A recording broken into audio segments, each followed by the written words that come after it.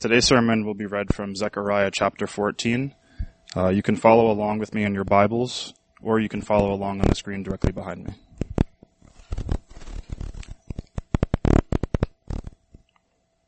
All right, the word of the Lord. Behold, a day is coming for the Lord, when the spoil taken from you will be divided in your midst. For I will gather all the nations against Jerusalem to battle, and the city shall be taken, and the houses plundered, and the women raped. Half of the city shall go into exile, but the rest of the people shall not be cut off from the city. Then the Lord will go out and fight against those nations as when he fights on a day of battle. On that day, his feet shall stand on the Mount of Olives that lies before Jerusalem on the east, and the Mount of Olives shall be split in two from east to west by a very wide valley, so that one half of the mount shall move northward, and the other half southward. And you shall flee to the valley of my mountains, for the valley of the mountains shall reach to Azal. And you shall flee as you fled from the earthquake in the days of Uzziah, king of Judah. Then the Lord my God will come, and all the holy ones with him. On that day there shall be no light, cold, or frost. And there shall be a unique day, which is known to the Lord, neither day nor night, but at evening time there shall be light. On that day, living waters shall flow out from Jerusalem, half of them to the eastern sea, and half of them to the western sea. It shall continue in summer as in winter. And the Lord will be king over all the earth. On that day, the Lord will be one, and his name one. The whole land shall be turned into a plain, from Geba to Rimmon, south of Jerusalem. But Jerusalem shall remain aloft on its site, from the gate of Benjamin to the place of the former gate, to the corner gate, and from the tower of Hamnal to the king's winepresses. And it shall be inhabited, for there shall never again be a decree of utter destruction. Jerusalem shall dwell in security. And this shall be the plague with which the Lord shall strike all the peoples that wage war against Jerusalem. Their flesh will rot, while they are still standing on their feet. Their eyes will rot in their sockets, and their tongues will rot in their mouths. And on that day, a great panic from the Lord shall fall on them, so that each will seize the hand of another, and the hand of the one will be raised against the hand of the other. Even Judah will fight at Jerusalem, and the wealth of all the surrounding nations shall be collected, gold, silver, and garments in great abundance. And a plague like this plague shall fall on the horses, the mules, the camels, the donkeys, and whatever beasts may be in those camps. Then everyone who survives all the nations that have come against Jerusalem shall go up year after year to worship the King, the Lord of hosts, and to keep the Feast of Booths. And if any of the families of the earth do not go up to Jerusalem to worship the King, the Lord of hosts, there will be no rain on them. And if the family of Egypt does not go up and present themselves, then on them there shall be no rain. There shall be the plague, with which the Lord afflicts the nations that do not go up to keep the Feast of Booths. This shall be the punishment to Egypt, and the punishment to all the nations that do not go up to keep the Feast of Booths. And on that day there shall be inscribed on the bells of the horses, Holy to the Lord. And the pots in the house of the Lord shall be as the bowls before the altar. And every pot in Jerusalem and Judah shall be holy to the Lord of hosts, so that all who sacrifice may come and take of them and boil the meat of the sacrifice in them. And there shall no longer be a traitor in the house of the Lord of hosts on that day.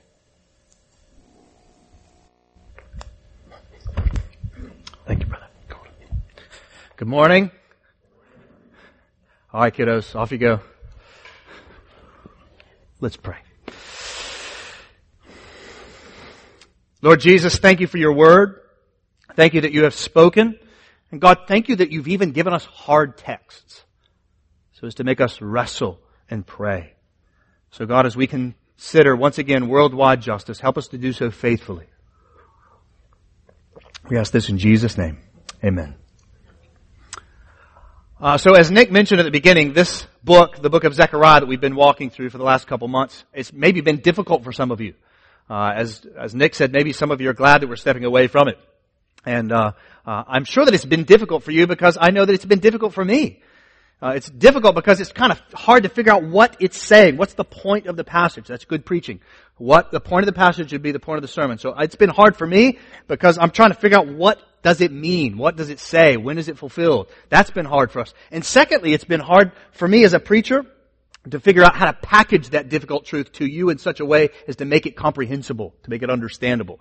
That's been a challenge for me. But I think the third way that Zechariah has pushed us and challenged us is because it talks a lot about end times. End times, the return of Christ. So Jesus resurrected some 2,000 years ago, and so when we think about the return of Christ, it can be difficult to listen to sermons about this stuff because it seems irrelevant to our lives, doesn't it? I mean, let's just be honest about it. It seems irrelevant. Jesus resurrected and ascended 2,000 years ago. It doesn't seem like He's going to return in the next 1,000 years. Does it seem like much less the next 10 or 20 of our lives together? And so this stuff seems irrelevant to us. And even if Jesus comes back in our lifetime, right? Jesus is going to do His thing, right? He's going to show up. Jesus says Himself, it's going to happen so quickly, you won't have time to prepare for it. And so these teachings on the end times can seem irrelevant. We may be even saying, Nathan, can we just get more practical in life? And practical in these sermons. Why do we need Zechariah 14 and end times stuff? And so as we wrap up Zechariah, I just want to briefly answer this question. Why these teachings are here. Because the reality is, guys, there's a significant portion of the Bible that talks about end times. So you cannot be, as so many of you told me last week, a pan-millennial. I'm for whatever pans out. Right? You got to think about this stuff. Right? I used to be that myself, as I said last week. And so God's given us a lot of the Bible. And so we need to think about it. And the reason why these passages, these end times passages are here, they're there for two reasons. The first reason is to warn those that do not hope in Christ. That's why they're there. To warn those of you. There are people in this room right now that are not hoping in Christ, not trusting in Christ. And so as a result, these passages are here to warn you as to what stands in the face of your future. And so that gives you one good reason, friend, to listen carefully to Zechariah 14. The other reason why they're here in this passage, or in this Bible as a whole, end times passage, is to give Christians hope. To help them understand what's in front of them. Right? You guys want to have a decent idea. Maybe you were the reason you show up today at 3:30 to pray. What is this building we're going to at 3:30 or next week? So it's good to know what stands in front of us. And so that's why it's there. God gave it to us to give us hope in an otherwise hopeless world. Psychology today says that we are living in the midst of an epidemic of hopelessness. And so we as Christians are people of hope. And God gave us these scriptures to give us hope so that we would hope in Him, knowing where the story is going to end. And so there's two good reasons to listen closely this morning: to warn those that are not hoping in Christ, give hope to those that do.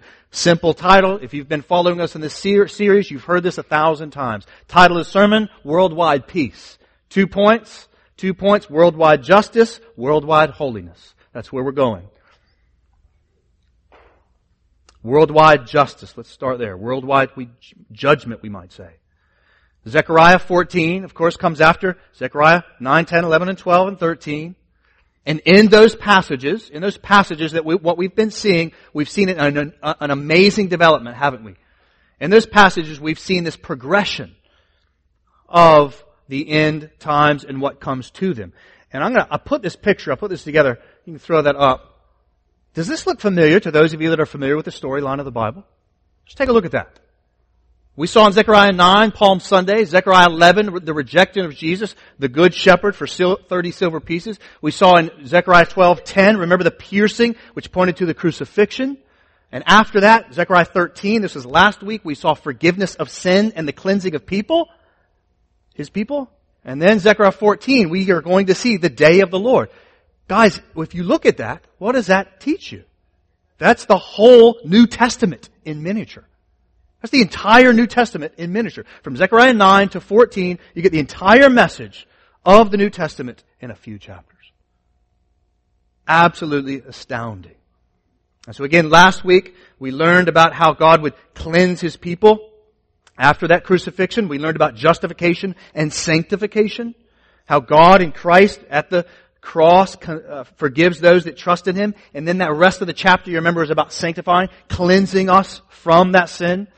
And so chapter 13 represents the days that we're in now. Christ has been crucified, resurrected, ascended. He's cleansing us. He's cutting off our idols. And so chapter 14 that we're looking at here is the final chapter of redemption. That is the last thing that's yet to come. These are the days that we wait for. And so take a look at the text there, Zechariah 14. In verses 1 and 2, we read a continuation of the refining fires of chapter 13. Now keep in mind also, chapter 14 is picking up, if you remember from 2 weeks ago, it's picking up from chapter 12, where there was this big battle. Remember that? They were surrounding Jerusalem. So 14 is picking up from that. Remember that they're going to surround Jerusalem. There would be this big fight, the whole earth. That's the same day or days that the Lord is referencing here in chapter 14. Except here in 14, they give us some more commentary on that battle itself. And what we read here is initially not good. It's the continuation of those refining fires from chapter 13, verse 9. Those refining fires, they get hotter. Verse 2 says the same thing that chapter 12 did, that the Lord gathers all the nations, including the surrounding regions. They surround Jerusalem, and we find in that passage, right there in verse 2, initially, Jerusalem, Judah, they get the boom. It comes hard on them. Things go bad. Really bad. City is taken. Houses are plundered. Women are raped. These words, guys, are here they are intended to convey worst case scenario. Awful. Destruction. Terribleness. Darkness. Dismay. Chaos. That's the point of this passage. They're intended to communicate that evil is coming in. And as a result, what happens is what we thought about in chapter 13, verse 8. Half of the city of Jerusalem goes into exile, but, and we'll come back to this group in a second, the other half does not get cut off from the city.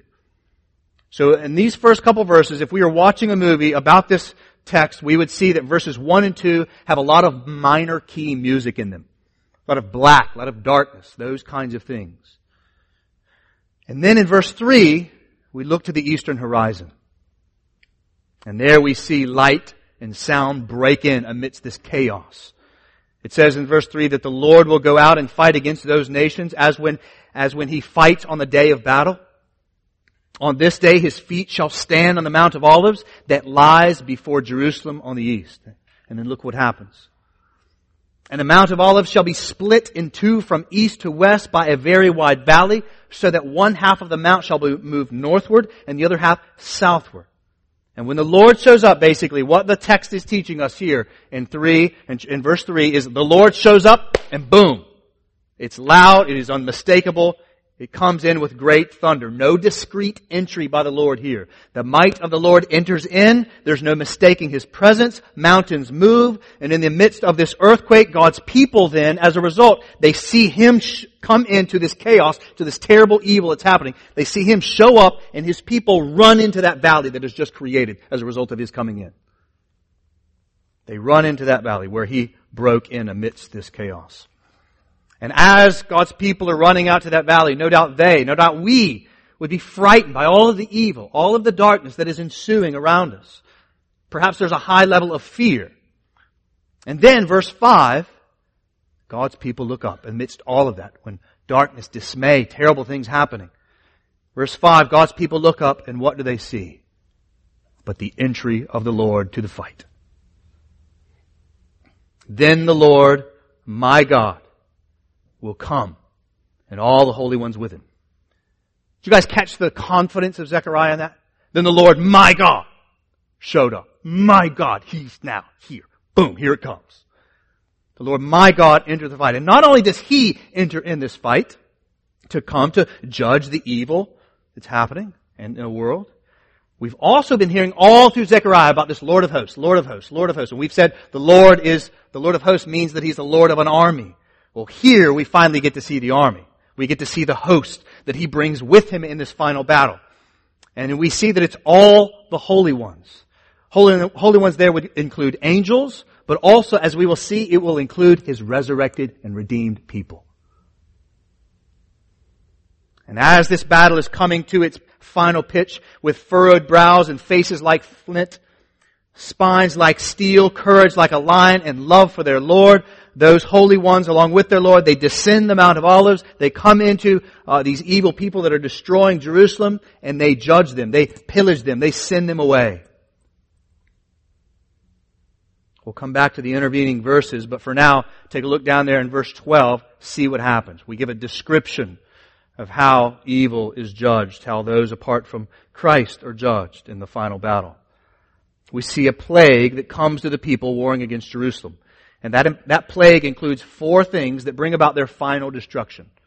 You see in verse 12, that strange passage, right? Verse 12, their flesh will rot. Eyes in their sockets, tongues, they will rot. Verse 13 is the same thing we saw in chapter 12. There's panic, there's internal confusion as God comes in. The third thing we see there in verse 14 is Judah and Jerusalem join in. They take the enemy's spoil. That's verse 14. And then in verses 17 to 19, we find that the plague afflicts them by a lack of rain, meaning no provision for them. In fact, this plague is so severe that it extends in verse 15 to the enemy's work animals, horses and mules and things of the like. In short, the enemy looks like they're winning at the beginning, and the Lord comes in, His army enters into the fight, and they devastate the enemy by this plague. And judgment then is total. And therefore the victory is total for the Lord. We see in verse 9, take a look there, and the Lord will be king over all the earth, and on that day the Lord will be one and His name one. In other words, all the idols of chapter 13 that were being cleansed, they all do get cleansed, and the Lord alone stands on that day. He's the only one. He's not only the king of Jerusalem, He's not only the king of Judah, He's not only the king of the Middle East. This battle is for the world, and the king stands. The Lord alone is king of the earth, and the enemy is completely defeated once and for all. Now we need to ask the question, who exactly are these people that are being defeated? Who is this enemy that God and His people are fighting against exactly? Well, just as we've seen throughout Zechariah, it includes people in the immediate region. You can see that in verse 19 of Egypt. But in verse 2, it includes who? All the nations. All of them. And verse 17 makes it even more clear. It's all the nations that do not go up to worship the King, the Lord of hosts. These are the Lord's enemies. People that do not know the one true and living God that has revealed Himself in His Word. Who has revealed Himself in the person and the work of Jesus Christ. Any who do not worship Him, they make up the enemy that attacks His people, that attacks His beloved city. God's people are the ones that are being attacked, and any that do not hope in Christ, worship Christ, they are the victims of His powerful return. The Lord Jesus will devastate and overcome them once and for all. They will lose. And we can even get more clarity about this judgment if we turn to the New Testament. Go ahead and do that. Flip over to the right in your Bibles to Matthew chapter 24. Keep your finger on Zechariah 14. We're going to come back to it. If you look over in Matthew chapter 24, we're going to see some more insight on this event. Matthew 24 verses 1 to 3 says as follows. Jesus left the temple and was going away when His disciples came to point out to Him the buildings of the temple. But He answered them, "You see all these, do you not? Truly I say to you, there will not be left here one stone upon another that will not be thrown down." As He sat on the Mount of Olives, the disciples came to Him privately, saying, "Tell us, when will these things be? And what will be the sign of your coming and of the end of the age?" So again, we've thought right through Zechariah, we've thought a lot about the temple. And so Jesus is referencing the temple and the destruction of the temple. And then right after that, he sits where? The same place that Zechariah said that the Lord would return on with His feet to divide the Mount of Olives. Jesus sits on that mountain, that same mountain, and then talks about the end times. Guys, don't think that Matthew didn't know what he was doing when he wrote that. He knew exactly what he was doing. He knew that by recounting Jesus talking about the temple, the destruction of the temple, and then Him sitting on the Mount of Olives, what He was doing was referring to all that we see in Zechariah 14. And what follows Matthew 24, 1 to 3, is more teaching on the end times. And what we see in that teaching in Matthew 24 is some more of that already not yet stuff. Y'all have heard us talk so many things about. So things have already occurred, but things have not yet been completed. So we see there when Jesus talks about this abomination of desolation, I believe this was fulfilled in 70 AD. When the Romans do surround Jerusalem, they come in and they overwhelm Jerusalem. But Jesus actually tells them that those that hope in Him to flee, and they do flee. But that was not the completion of Zechariah 14 or even what Jesus was teaching in Matthew 24. Those events, that event in 70 AD was pointing to the events of Zechariah 14, the end times. They were pointers. They were signs to the end. And I'd love to show you how all of this gets consummated by just reading through Revelation 20 to 22, but an effort of efficiency of time, I'm not going to do that. I encourage you to go back and do that. Let me read you just a portion of it and show you how this fits together. Revelation chapter 20, verses 7 to 10. All the way at the back of the Bible. The last book of the Bible. Revelation 20, 7 to 10. We've read this verse once before when we preached Zechariah 12. It says in Revelation 20, verse 7, "And when the 1,000 years are ended, Satan will be released from his prison and will come out to deceive the nations that are at the four corners of the earth, Gog and Magog, to gather them for battle, and their number is like the sand of the sea." Again, this is going to sound a lot like Zechariah 14. "And they marched up over the broad plain of the earth and surrounded the camp of the saints and the beloved city." Again, Jerusalem there's reference. "But fire came down from heaven and consumed them." And look what happens as a result. "And the devil who had deceived them was thrown into the lake of fire and sulfur where the beast and the false prophet were. And they will be tormented day and night forever and ever." And so as we think back to what Jesus was teaching in Matthew 24, we see what He taught so clearly and so often. Namely, that He taught that everybody on planet Earth sits in one of two armies. You're enrolled in one of two armies. There is no third army, no four armies, no 100 armies. There's two armies. Jesus taught this. There's one army that is the army of the great deceiver. This one that surrounds Jerusalem, pillages. And Jesus describes them in another passage. "Wide is the gate and easy is the way that leads to destruction, and most will enter it." Most of the world, Jesus says, are in the army of the great deceiver. Most of the world surrounds Jerusalem and attacks it. Most of the world does not worship Jesus. That's what Jesus says. They are the ones that God's people will come to judge. And the other army, Jesus describes as it being a narrow way, a narrow gate. Narrow and hard is the way that leads to life everlasting. And Jesus says, few will enter that one. That's the two armies. That second army is the army of the Lord. They're the ones that's coming into Jerusalem, that love Jesus, hope in Jesus, have been made holy by His blood. Remember, guys, these passages, Zechariah 14, are here to warn us. So whose army are you in? And how do you know? As you answer those questions, don't forget that Satan is known as the great deceiver. And as Revelation 12:12 teaches, he knows his time is short and he's on the rampage. He trusts in the might of his army to attack and overwhelm God's people and thus the Lord, but he knows in the end he will lose. Do you know that? Whose army are you in, and how do you know? And if you're not in the army of the Lord Jesus, friend, do you know that your time is short? The battle will come, and while you may experience some quick success, in the end, the judgment of the Lord will fall upon you.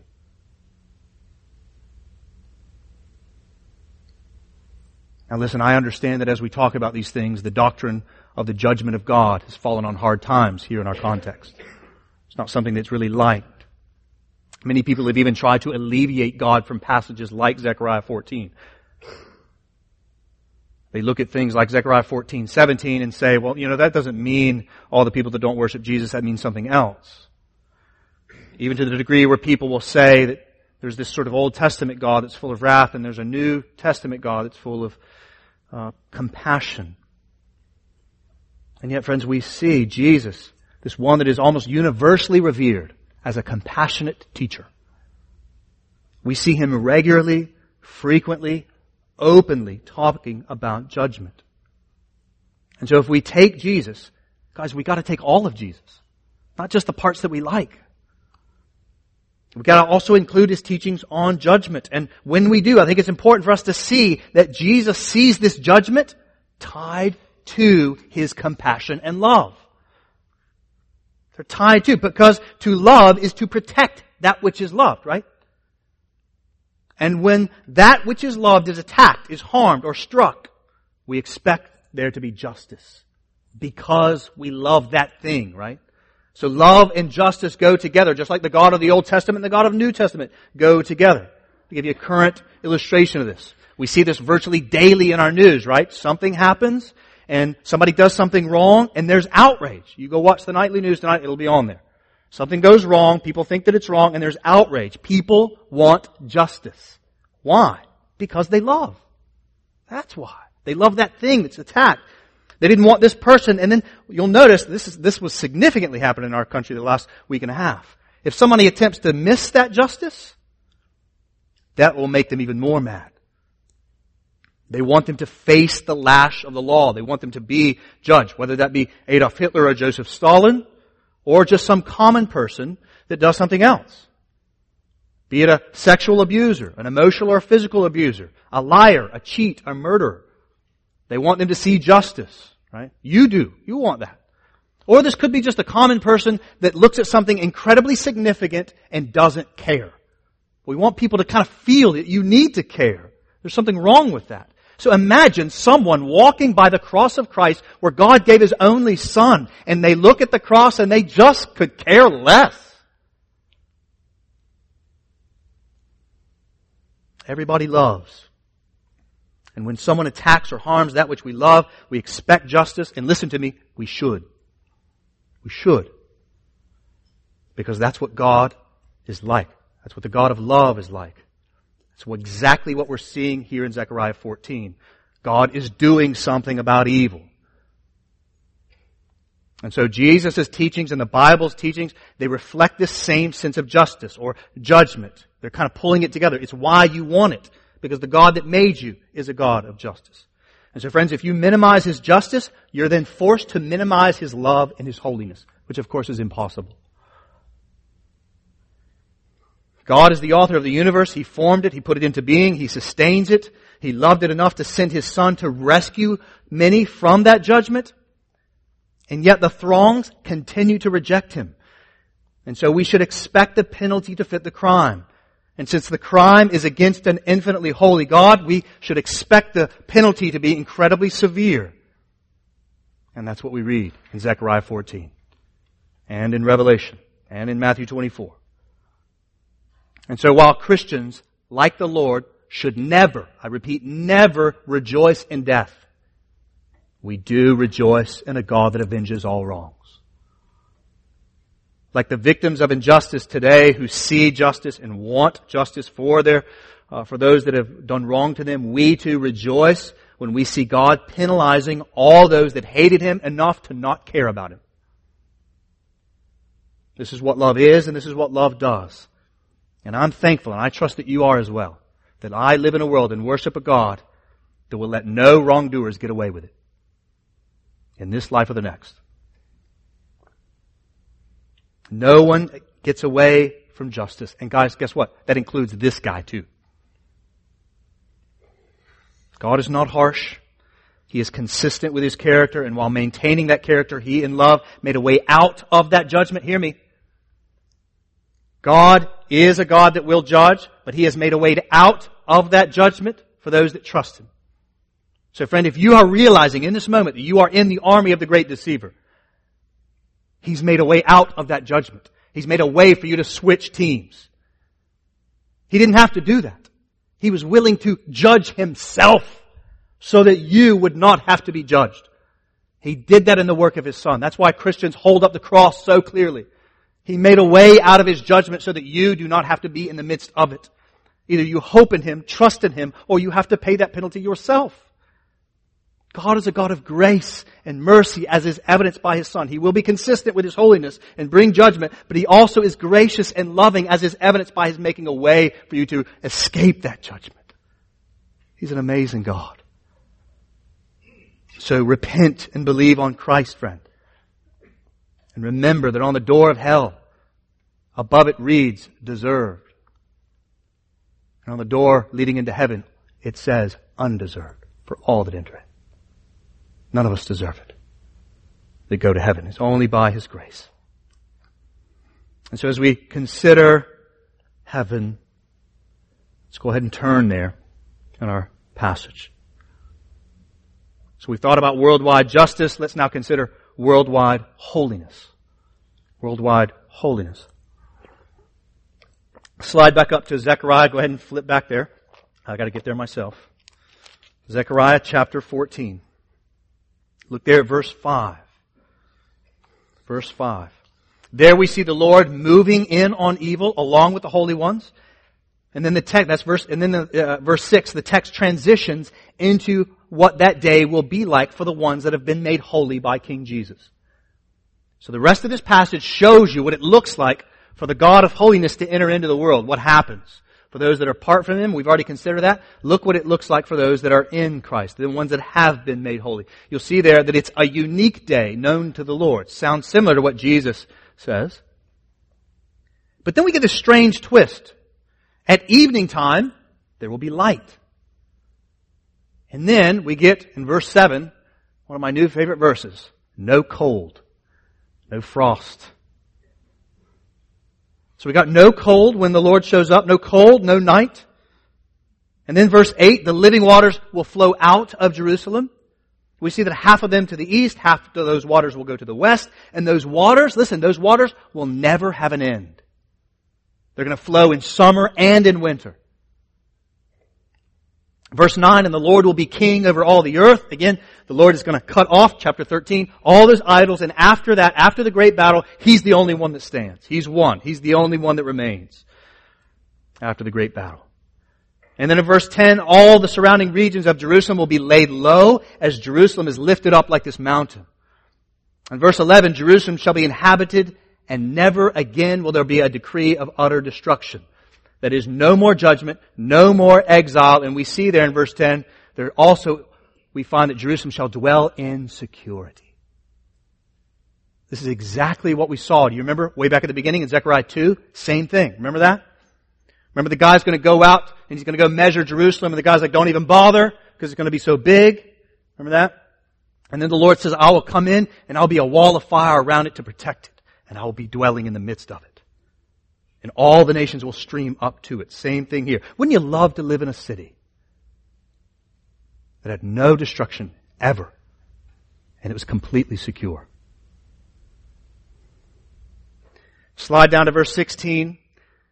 Everyone who survives of all the nations, that great battle that have come against Jerusalem, they shall go up to the mountain, up to Jerusalem. And we know from Revelation 12:11, all those that are in Christ, they conquer, how? Not by their own might, by the blood of the Lamb.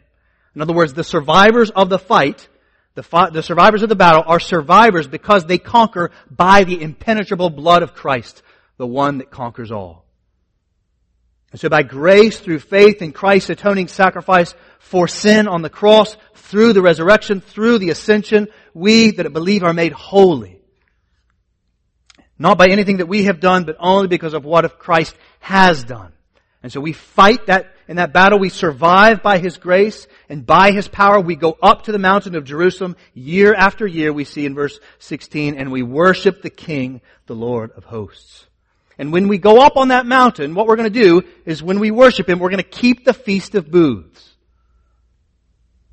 Some of you are going to say, what? Feast of Booths? What's that all about? You'll notice it's mentioned there 3 times in the passage. We're going to go up to the mountain. We're going to worship the Lord. We're going to keep the Feast of the Booths. We're going to worship Him by keeping the Feast of the Booths. So why are you thinking, why is this festival going to go on through to the end of all of them? Well, the Feast of Booths was the feast that the Lord had Israel to keep once a year in order to remind them of His deliverance from their slavery in Egypt to the Promised Land. They would have constructed temporary booths and adorned them with plants and different kinds of fruit. And they would have done this in order to recall the Lord's grace in salvation. So can't you see now why we would be worshiping in that way in the New Jerusalem, keeping the Feast of Booths. We go up to the Mount of Jerusalem to worship the King. We remember that it was His loving and powerfully gracious hand that saved us and gave us citizenship on this mountain. We worship by recounting the Lord's grace. Isn't that amazing? It is. And finally, maybe the most imaginatively wonderful thing of all about the New Jerusalem is found in those final verses, verses 20 and 21. When you read that, it may seem sort of benign or maybe even strange to you. It says there that holy to the Lord will be inscribed on the bells of horses and on all the pots of Jerusalem and Judah.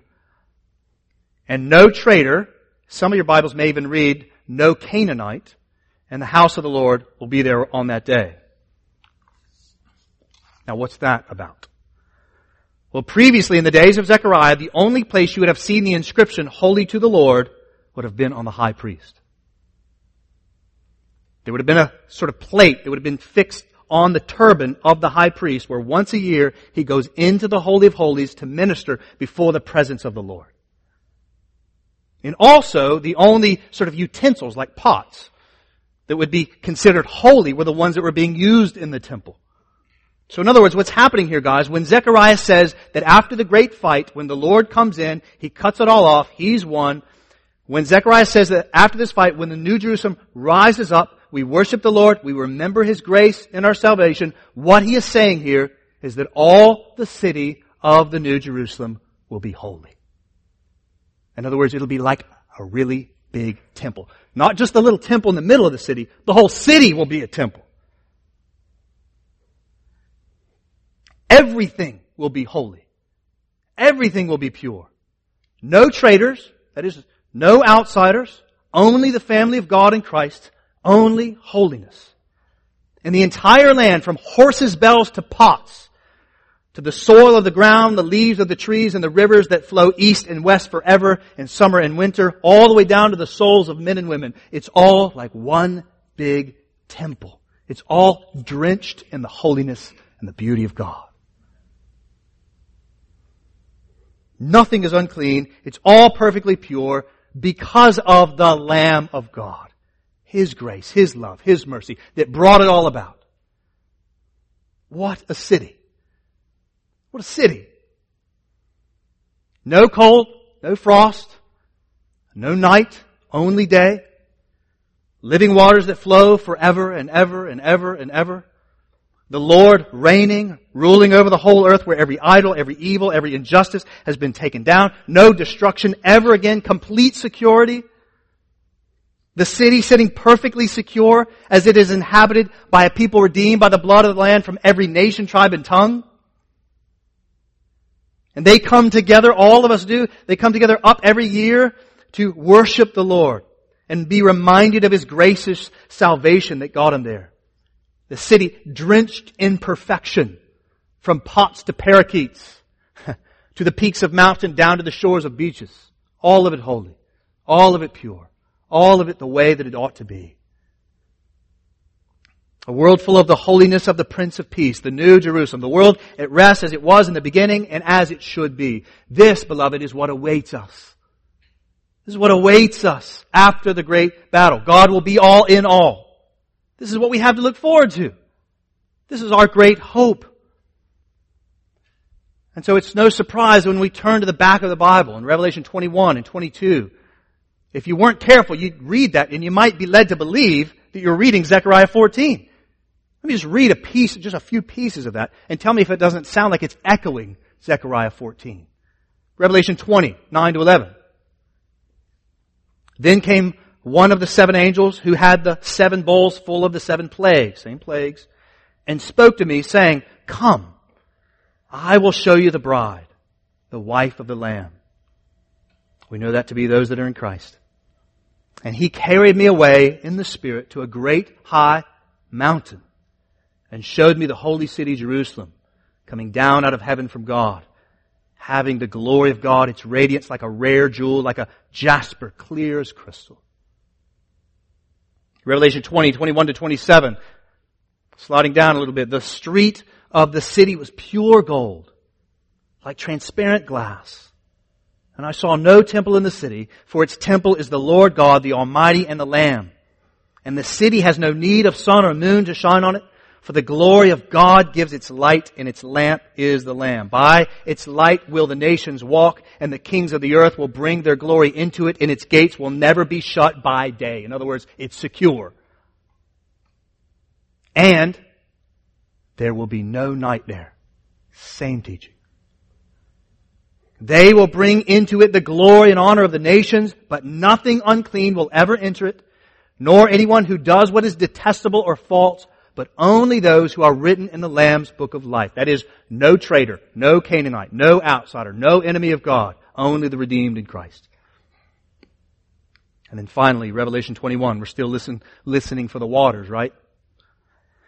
Then the angel showed me the river of the water of life, bright as crystal, flowing from the throne of God and of the Lamb through the middle of the street of the city. And also on either side of the river, the tree of life with its 12 kinds of fruit, yielding its fruit each month. The leaves of the tree were for the healing of the nations. No longer will there be anything accursed, but the throne of God and of the Lamb will be in it. Exactly what Zechariah 2 predicted. And His servants will worship Him. They will see His face, and His name will be upon their foreheads. Again, hearkening back to the notion of the great priest with the inscription on his turban. And, we're still waiting for this again, and night will be no more. They will need no light of lamp or sun, for the Lord God will be their light, and they shall reign forever and ever and ever and ever. Same thing, Zechariah 14's teaching. Guys, this is the final chapter of redemption. This is the day that we hope for. This is the restoration of all things. This is the kind of, when we think about that great going up to the Mount of Jerusalem to worship the Lord, we can think about that assembly. It's an assembly. It's a church of restoration. It's a kind of restoration church. Worshiping the Lord together. And so, beloved, let's take some time to just briefly consider a couple ways to apply this to our lives. 2 brief applications. The first one is clearly taken from Zechariah 14:16. How do we respond to this? How do we respond? This day's coming, a battle's going to happen, God's going to judge all those that are apart from Him, and He's going to bring peace, He's going to bring joy, He's going to bring restoration, He's going to bring life, joy forever, security, love forever and ever. What do we do now? 2 things. 1, worship. Every year, it says in verse 16, we will go up to the mountain in heaven and worship the Lord by recounting the grace of His salvation in our lives together. The Feast of Booths. And so, don't wait to do that. Do it now. Worship the Lord now. In fact, just an appeal to you, friend, if you do not worship the Lord now, you will not be there to do it then. Worship the risen and reigning King of the earth today. Another way of saying that, so it's sort of a church word. Let me define it. Maybe put some other words to help you understand how it is we worship. Another way of saying that is treasure Christ. Adore Him. Enjoy Him. Lovingly submit to Him. Sing to Him. Pray to Him. Speak of Him. Study Him. Enjoy Him. Be glad in Him. Look for Him in the horses' bells and the cooking pots of today. Friends, His glory is breaking in all around us. It's breaking in all around us. So see Him and worship Him through those things. Find His handiwork. There's a $10 phrase that theologians use that I think would be good to teach you. I normally try to not use these things, but I think this is a useful one. The term is inaugurated eschatology. First one means inaugurated, means begun. Eschatology means study of end times or end times. So put the words together. Inaugurated eschatology means that the eschaton has begun. That means things are not yet completed, but things have begun. Heaven has begun to break in. Holiness is around us. So think about it, guys. That Christmas night, when Mary gave birth to Jesus, heaven was invading the earth. Holiness was coming in. The king of the kingdom of heaven was coming into the world. And while He humbled Himself by becoming a man, He still brought heaven with Him, right? He said, you look at me, you see the Father. We see holiness breaking in through His healings, through His forgiveness. Upon His death, burial, resurrection, and ascension, He sent the Holy Spirit into the world. This is why Peter would quote the prophet Joel on the day of Pentecost in Acts 2 after the ascension to say that the day of the Lord has come. In other words, what he's saying is it's begun. The eschaton has begun. The end is here. Heaven is breaking in, friends, wherever the Spirit of Christ blows and redeems and makes holy by His presence. And so worship the Lord by looking for heaven all around you. Look for it. Be attentive to it. Look for His holiness, for instance, in creation. Don't worship the creation. Look through it. See God's purity in flowers, in the dawn of the day and the dew of the morning. See the world, friends, in translucence, not in opaques. In other words, learn to look through the beauty of our world into the great, beautiful face of God. Worship the Lord as you see His holiness breaking into a life of a brother or sister. Worship the Lord when you see Him breaking in. Worship the Lord when you see God's grace and mercy and holiness breaking into your life. Reflect on it. Enjoy it. Think about the fact of where you were 2, 10, 5, 20, 30 years ago. Reflect on where you were and where you are now. And then when you see the Lord's grace, you see His holiness breaking in, you're able to see it more clearly. Celebrate the Feast of Booths. Rejoice in the Lord and His holiness breaking into your life or in the life of others.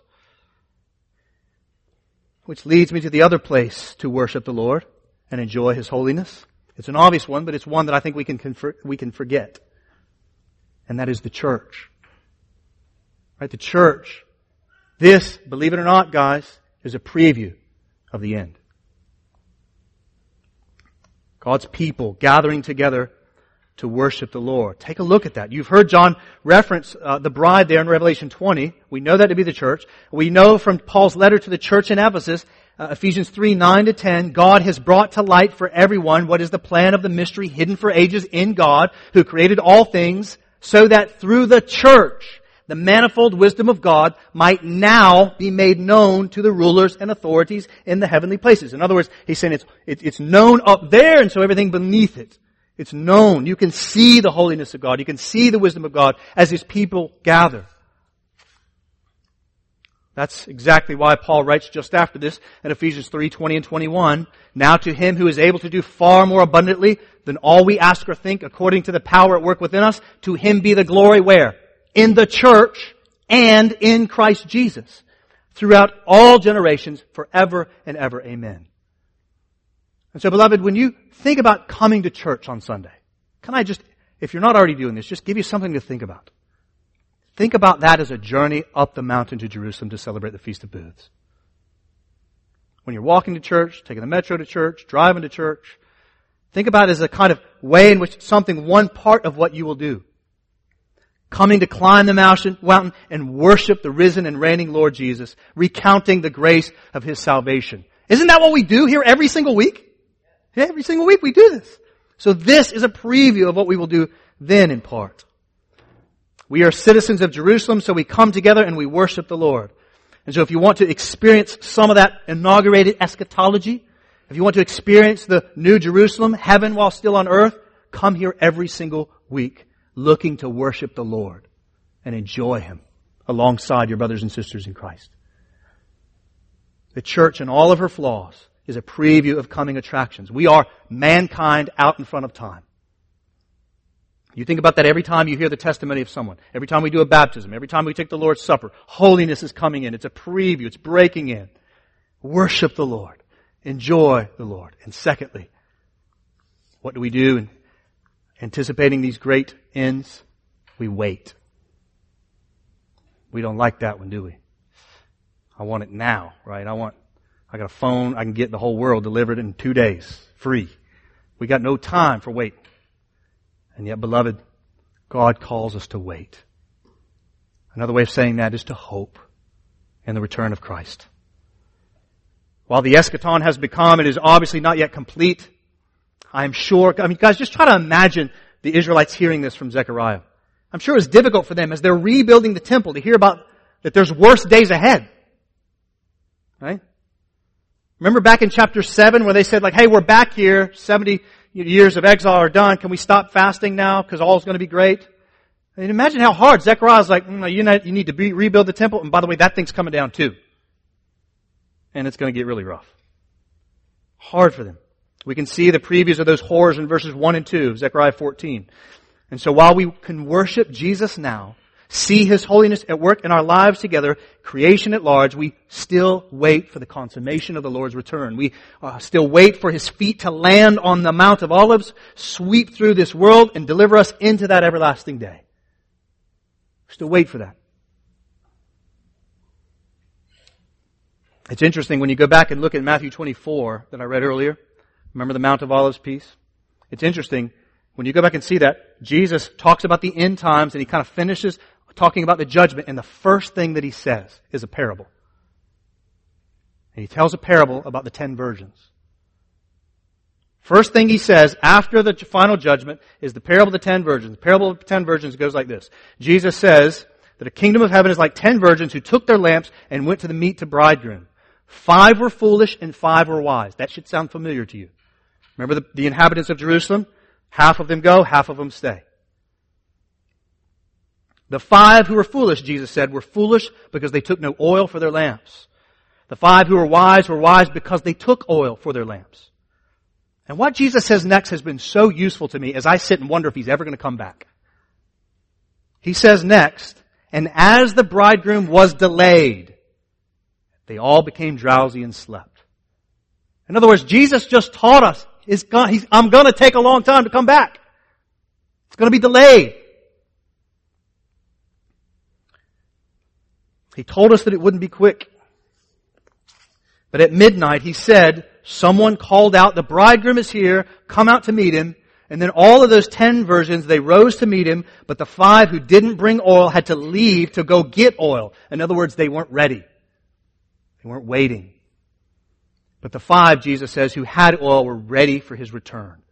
And because they were ready, Jesus says, they were invited into the feast, where the others were left out, and Jesus said, I never knew you. So what Jesus is saying, guys, is watch. Stay awake. He says it so often through Matthew 24 and 25. Stay awake. Stay awake. Watch. You know neither the day nor the hour. Be hopeful. Look for Him. Anticipate His return. Yes, the bridegroom is delayed. Yes, we're drowsy. We're wondering if He's going to come back, but soon enough He will. Will you be ready? As is evidenced by your waiting on Him. Hoping in His return. Anticipating it. Or will you be so oriented to this earth that you miss His coming?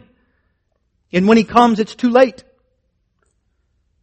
Set your mind on things above, not on earthly things. And beloved, listen, look at me. I know that's hard.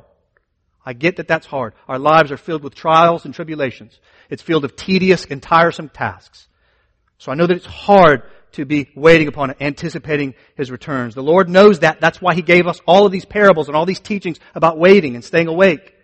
That was His loving aspect of His life to give that to us, to remind us that yes, it's going to be hard, but you got to stay awake. Set your mind on things above. Guys, the return of Christ is not fantasy. It's not fiction. It's as real as those 200 other prophecies that He's already fulfilled. So why wouldn't He fulfill one more? He's coming. And so, to sum it up, wait upon Him. And as you worship, or as you wait, worship. Worship as you wait. Worship as you wait. Soon enough we will be in the heavenly Jerusalem, drinking from the living waters in the warm glow of the glory of Christ. With no more fears of death or destruction or darkness. We'll have light forevermore. This is the one I love. No more struggling against my sin. Thank God that will be over. No more fighting to do the right thing. No more guilt. No more shame. No more disappointment. No more faith in an unseen God. We'll get to finally see Him and enjoy Him. Amen. We will see His face and we will love Him, worship Him, and love each other perfectly. It's already begun. I could tell 1,000 stories of just this church alone. I love hearing the stories of the Moats family just this week as we were in there sort of cleaning up, getting ready for next Sunday, as they were telling story after story. Me and Jeremy Samani were in there telling story about good things and bad things that had happened in the life of their last 21 years. It's already happening. And so, beloved, may we, this is our vision as a church right here. We wait upon Him, we hope in Him, and we worship Him together, inviting others in to know Him and enjoy Him forever. That beautiful vision out in front of us, it's going to come. May He find you waiting.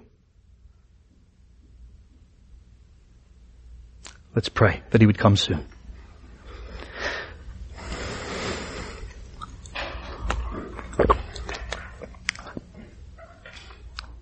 Lord God Almighty, we rejoice that You are a God of justice. And You are a God of justice because You are a holy God. We rejoice in these truths, hard though they can sometimes be. But Lord, thank You for the person and the work of the King of Kings and Lord of Lords that entered into the world, not only the second time, but that first time to give us a way out of Your judgment. Oh, we rejoice. We pray that many more would be saved. And they would come into the army of the Lord. And may we that have been saved, oh God, we pray, teach us to worship You, to enjoy You, to delight in You. And secondly, help us to wait amidst a tiresome and weary world. May we hope in You and Your soon return. And we do pray that the new Jerusalem would come down from heaven. God, may it be by the end of the day today. We ask in Your name. Amen.